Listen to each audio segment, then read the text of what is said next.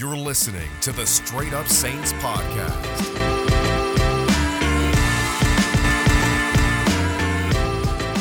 And what's up, Who Dat Nation? Welcome back inside another edition of the Straight Up Saints podcast presented by Boot Crew Media. And we don't really have to talk about it that much in depth. Obviously, it won't be the longest podcast that I've had this season, but there are a lot of things to talk about. The Saints obviously got shellacked by the Dolphins 20-3 on prime time. And weirdly enough, even though the score was terrible and it was a horrific outing for the Saints team, I didn't even walk away going like, wow, the Dolphins are an impressive team. I really felt like it was one of those situations. Had the Saints had most of those starters from the COVID situation, I think they probably win this game, which is frustrating because in the grand scheme of things, this obviously hurts their playoff chances. I know a lot of you probably rolled your eyes and are thinking about Tankathon and where they could end up in the draft picks. I'm sure that's what you guys are all doing this morning and afternoon, looking up on Tankathon where the Saints rank and who they could get. And part of me doesn't blame me. The other part's like, hey, we still got 2 weeks left. But let's just get through all of this. Let's talk about Ian Book. Let's talk about the defense. Let's talk about the O-line because there's probably something there that I want to talk about for sure. It was just a really bad situation. And we knew this coming into the game. That's why a lot of us said if Ian Book plays like crap, we expect it. If Ian Book looks competent, we'll be impressed. And it was the first one. Ian Book did not look good at all. Ian Book struggled. Ian Book looked flustered.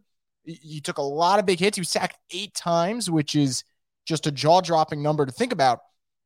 And there was nothing from that game that you watch and you're like, all right, yeah, Ian Book could be the future. No, like there was nothing from that, nor should there have been.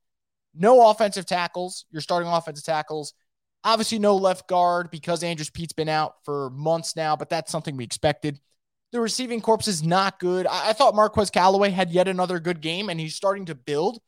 And it's not going to be all negative. Like if there's a positive that I saw from the game, I'll bring it up. And I thought that was one of them. I thought Callaway is starting to take those steps that I thought he would in the beginning of the season. And you know what? Better late than never, because those are things that he could build off for the 2022 season and beyond that. So I like the way he played, but the rest of the receiving corps, still no Deontay Harris. This was his final game from suspension, so he'll be back for the Panthers game, and we'll see what he can do there.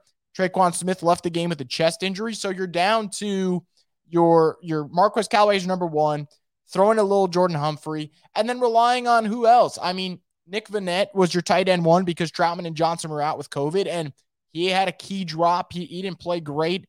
I thought Alvin Kamara struggled, and Alvin Kamara, you could tell body language-wise, just wasn't into the game. By the second quarter, I felt like he was ready to go home, and I mean, weren't we all? But that's just something the Saints couldn't afford to have. They needed Kamara to have another worldly performance, and it just didn't happen. And that's okay. Like, that is part of the NFL. You don't know what to expect on a week-to-week basis. So you put that all into perspective.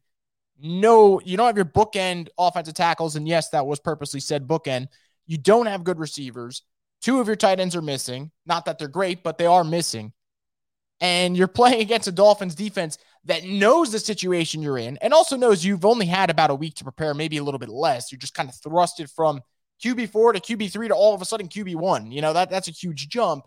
And they brought the house on Ian Book. And every time they did that, it resulted in a bad play for the Saints, whether it was a sack, whether it was a pass that still lost them 2 yards, whether it was a turnover.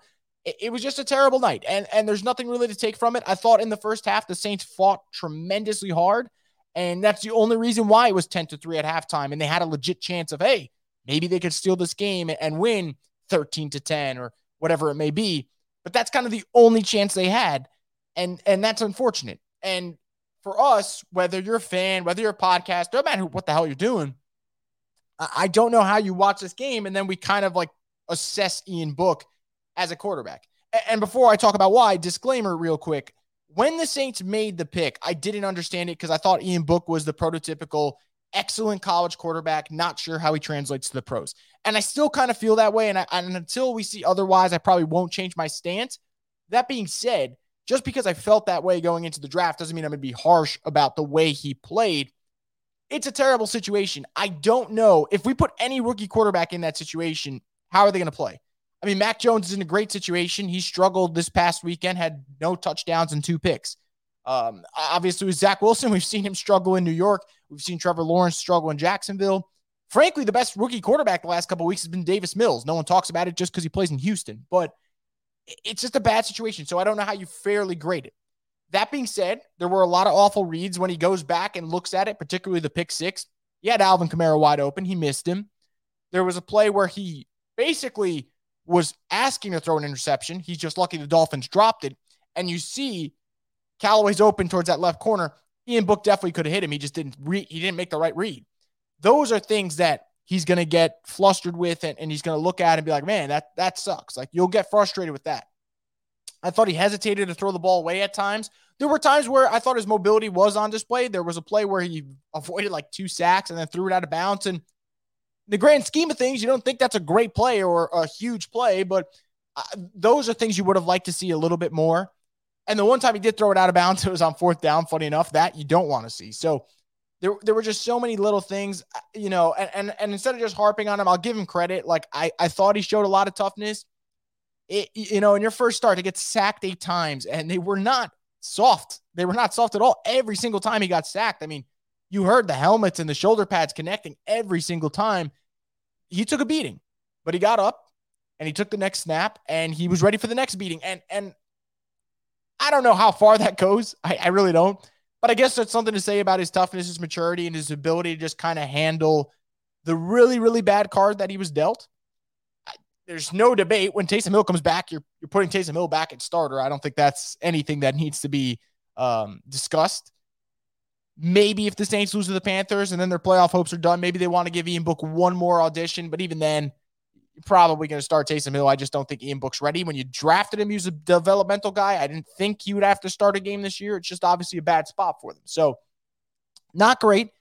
I will say, though, after watching this game, it reinforces something that a lot of Saints fans, including myself, have been saying for the last couple of weeks, and that is the Saints desperately need to be players in the QB market this offseason. And I'm not going to even say who I definitely want or who I definitely think will be the quarterback, because I have no clue. I'd be lying to you if I said right now, this is who's going to be the Saints quarterback for 2022. But whether it's going after Russell Wilson or going after Aaron Rodgers or re-signing Jameis Winston or drafting a quarterback like a Kenny Pickett, which again, after last night, I'm like a little bit out on going for the rookies. I'm more than okay with the Saints figuring out making a big splash if they could. But again, a Kenny Pickett wouldn't be a bad idea. Those are the type of the moves that you have to kind of consider. And there's so many options, whether it's free agency, the draft, via trade. I think via trade would probably be the most, I would say high risk, but also high reward because of what you could get. I mean, you're trading a lot of picks for a big time player, but if I throw Russell Wilson or Aaron Rodgers in New Orleans, a lot changes, hypothetically speaking. Not saying those are going to happen, just what it is. So the Saints, they need to be players in the QB market. We also need to know that they need to fix their wide receiver room. I mean, how many more games do we need to go where, whether it's on CBS, ESPN, Fox, NFL Network, whoever's doing the game, they'll break down a play and they'll be like, hey, you want to know why the quarterback didn't throw it to anyone or why they didn't get a first down here and why? And you watch the play and not at a single point does anyone have separation on their route. And that is something that is a talent issue. Not like the Saints are just can't scheme guys open at this point. You need talent in the NFL. And if you go look around the league, go look at the teams that are competing, they have multiple wide receivers who can do it. Like even the Rams, and they didn't know Robert Woods was going to get hurt.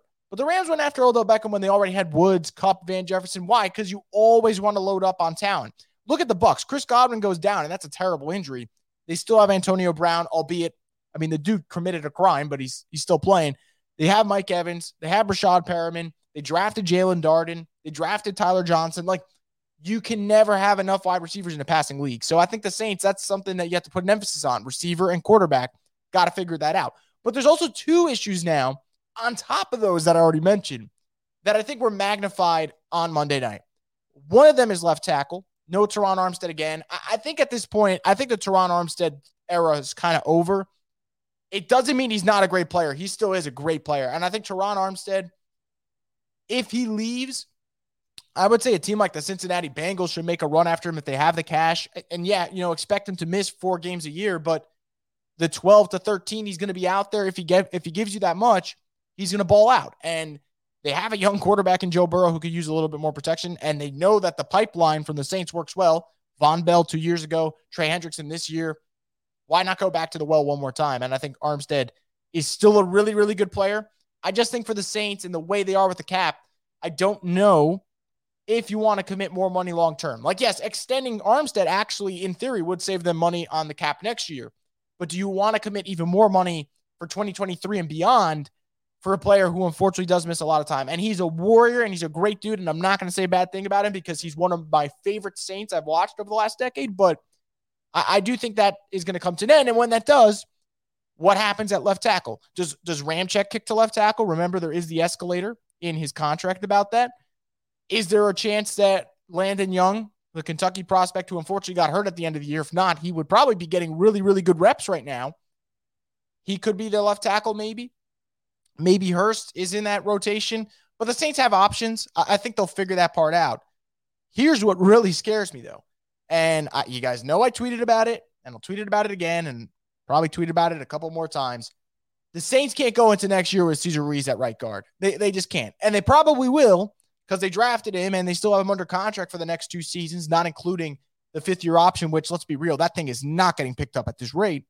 He's a bad football player. He's not an okay football player with bad moments, which I think is what Andrus Peat is. We all love to just harp on Andrus Peat, me included, self-included here. We love to point out when Andrus Peat struggles because when he struggles, it's a bad play. Like his ass is on the floor, and he's just turning over, looking at his quarterback getting just absolutely destroyed by a defensive lineman. That's the Andrus Peat play. And it happens every once in a while, and it happens enough for people to just call him Andrus Peat. But Andrus Peat's actually a solid football player who makes big, mistakes that are, I'm not going to say big mistakes, but makes mistakes that you're going to see. They're noticeable, okay? But at the end of the day, he's still a solid football player because he can play left guard. He could play left tackle. He could play right tackle. He's great in the screen game. He's good in the ground game. So there are some things he's good at. What is Cesar Ruiz good at besides getting his quarterback killed? That's what I want to know, because when the Saints drafted Cesar Ruiz, I actually thought the pick was okay. I thought there was a vision where if he kicks to right guard or if McCoy kicked to right guard and Ruiz stayed at center, the Saints would fix their interior. Because remember, this whole situation happened because Larry Warford got destroyed in the wild card round against the Vikings, and the Saints thought, okay, we need a new right guard. We need to really fortify the interior. So the mindset, I get it, but God, I bet Larry Warford at this point in his life, whatever the hell he's doing right now, is better than Cesar Ruiz. When you are playing a bunch of backup offensive linemen because of injuries and because of COVID, and the most notable guy on the list who's struggling is one of your week 1 starters, that is so bad. That is so bad. There were so many guys you could have pointed out yesterday that struggled. So many guys. But he was the main one. I mean, there was a point where he gave up a sack on Ian Book, and they go back and you watch the replay. He's not blocking anyone. And yeah, that's a communication issue. I get that. But how many times does he need to have a communication issue before you realize he just can't communicate? It's not happening. So they have to consider alternatives at right guard for next season because Ruiz isn't it. He's a bad football player. That 2020 NFL draft, I think it's the worst draft the Saints have had in the Sean Payton era. And you guys are going to bring up the Stanley Jean-Baptiste draft and talk about how, that was a terrible draft because all the guys that they took didn't end up amounting to anything. And that was a bad draft. Like, I totally get that was a terrible draft. I mean, Stanley Jean-Baptiste, Kyrie Fort, Vinny Sincero, I'm reading through now, horrible draft. But guess what? That draft had Brandon Cooks. And whether or not you liked Brandon Cooks is a damn good football player who's played well with the Saints, the Patriots, the Rams, the Texans. So you put him anywhere, he has success. What is Cesar Ruiz? So far, he's a bad football player. What is Zach Baun? Honestly, right now, he's a special teamer. That's what he is. He's a special teams player. What is Adam Troutman? I wish I knew. I mean, I guess Adam Troutman, you can say, yeah, he could maybe turn into Josh Hill. And yeah, that means he would start on the Saints for a long time. And then I guess that's good. But he's not a Brandon Cooks. And Tommy Stevens, don't get me started on Tommy Stevens. They took him to slight the Panthers, and Panthers got the last laugh because Tommy Stevens absolutely sucks. So it's just a terrible draft. And when you draft poorly, you're going to pay the price. More than anything, more than bad cap decisions, I think bad drafts and good drafts, those are the ones. Think about how good the 2017 draft was. That's kind of what put the Saints back on the map. Not even kind of. It did put them on the map. The 2020 draft, and I know it was the pandemic and they didn't have the combine and all that, and they were so confused as to who the hell they can scout and what's going on. I don't care. That was such a bad draft. And looking back, you took Ruiz, could have had T. Higgins, could have had Michael Pittman, could have had a really good big-time wide receiver to put in your lineup. And man, that would have been a game changer for the Saints.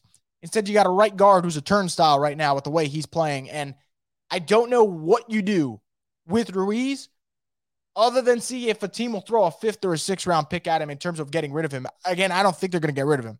I think Ruiz is here to stay. But I'm going to watch him very closely the next 2 games because it's easy on the national television game to point out his flaws because they're even heightened. If he stinks against a Panthers defense that's going to be missing a lot of key players because now they're also dealing with the COVID outbreak, good God, just pack it up, man. Just pack it up. Ruiz is just a bad football player, and it's really unfortunate. It's really unfortunate because that's a pick that could haunt the Saints for a while. Now, a couple more things I want to talk about before I wrap up. One of them, the Saints at home. You think of the Saints, you think of the Superdome, you usually think dominance. You usually think a team that you go in there and you're probably going to lose. The Superdome crowd and the Voodoo Dome, as people call it, whatever the hell they might want to call it. I think I've heard that once or twice on the broadcast, but I just think for this team, something's just off at home. They're 2-5. I guess when you're a defensive-minded team with a not good offense, it makes sense. Like the defensive games, they happen on the road because you bring that mentality with you where it's going to be tough and you need to be a hard-hitting team. And I get it. Like the Saints struggle on the road. I mean, struggling at home and being good on the road. I guess it kind of fits the MO of this year's team, but it's a problem that needs to be addressed in the sense that if the Saints get the right quarterback and they're back on the map next year, they got to be better at home. And look at all the losses. And this doesn't even go to this regular season. Look at all the playoff losses. Losing to the Bucs at home, losing to the Rams at home, albeit I get the Rams won, bullshit. Losing to the Vikings at home. A lot of these playoff losses are happening in the Superdome. So I think the element that scared teams back then, whether it was 2011 or 2017 or 2009 or 2006, it's not there anymore. And it doesn't mean you can't get it back. You can always recapture the magic, but the Saints have to recapture that magic at some point. I think when you have more playmakers and a legit quarterback, I think that would obviously change a lot because that's what actually strikes fear in the defense, not the crowd. The crowd is just an added element that really helps, but that's not the main factor. The crowd was great last night, just didn't matter because the offense stunk. So got to be better at home in the future if you want to end up returning to that dominant stature.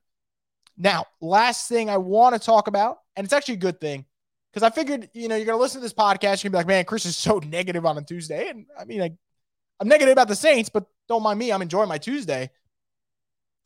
The Saints, I think the one really, really good thing I took out of this game was that Pete Werner was asked to do a lot because they didn't have Demario Davis, they didn't have Quan Alexander. And I thought Pete Werner played really, really good football. His one negative was a horse collar tackle that realistically, he puts his hand an inch or two to the left or right. It's not a horse collar tackle. So I thought he was great. He diagnosed plays quickly. And ask yourself watching that game, the Saints didn't have Quan. They didn't have Demario. They didn't have Malcolm Jenkins. I thought the defense looked really good. I thought Cam Jordan made really good plays. I thought Marcus Davenport continued his dominant year. And besides the throw to Matt Collins, because I'm going to give Tua credit for that throw, was there a point where Tua legitimately scared you throwing the football? The answer is no. The only guy that really did anything dominant, I would say, for the Dolphins is Jalen Waddle. And I kind of figured that he's a speed receiver. And those speed receivers with the quick twitch are usually the ones that get Marshawn Lattimore and just get this secondary in general. Not that Lattimore played bad. He had an interception in this game. But I thought the defense did its thing. And for them to do that with those 3 guys, key players, key veterans who know this team inside out, for them to do that, I thought that was pretty impressive. And I think that's a good sign for this Saints defense for the last 2 games of the year, because I would imagine at least 1 or 2 of those guys will be back for the Panthers game.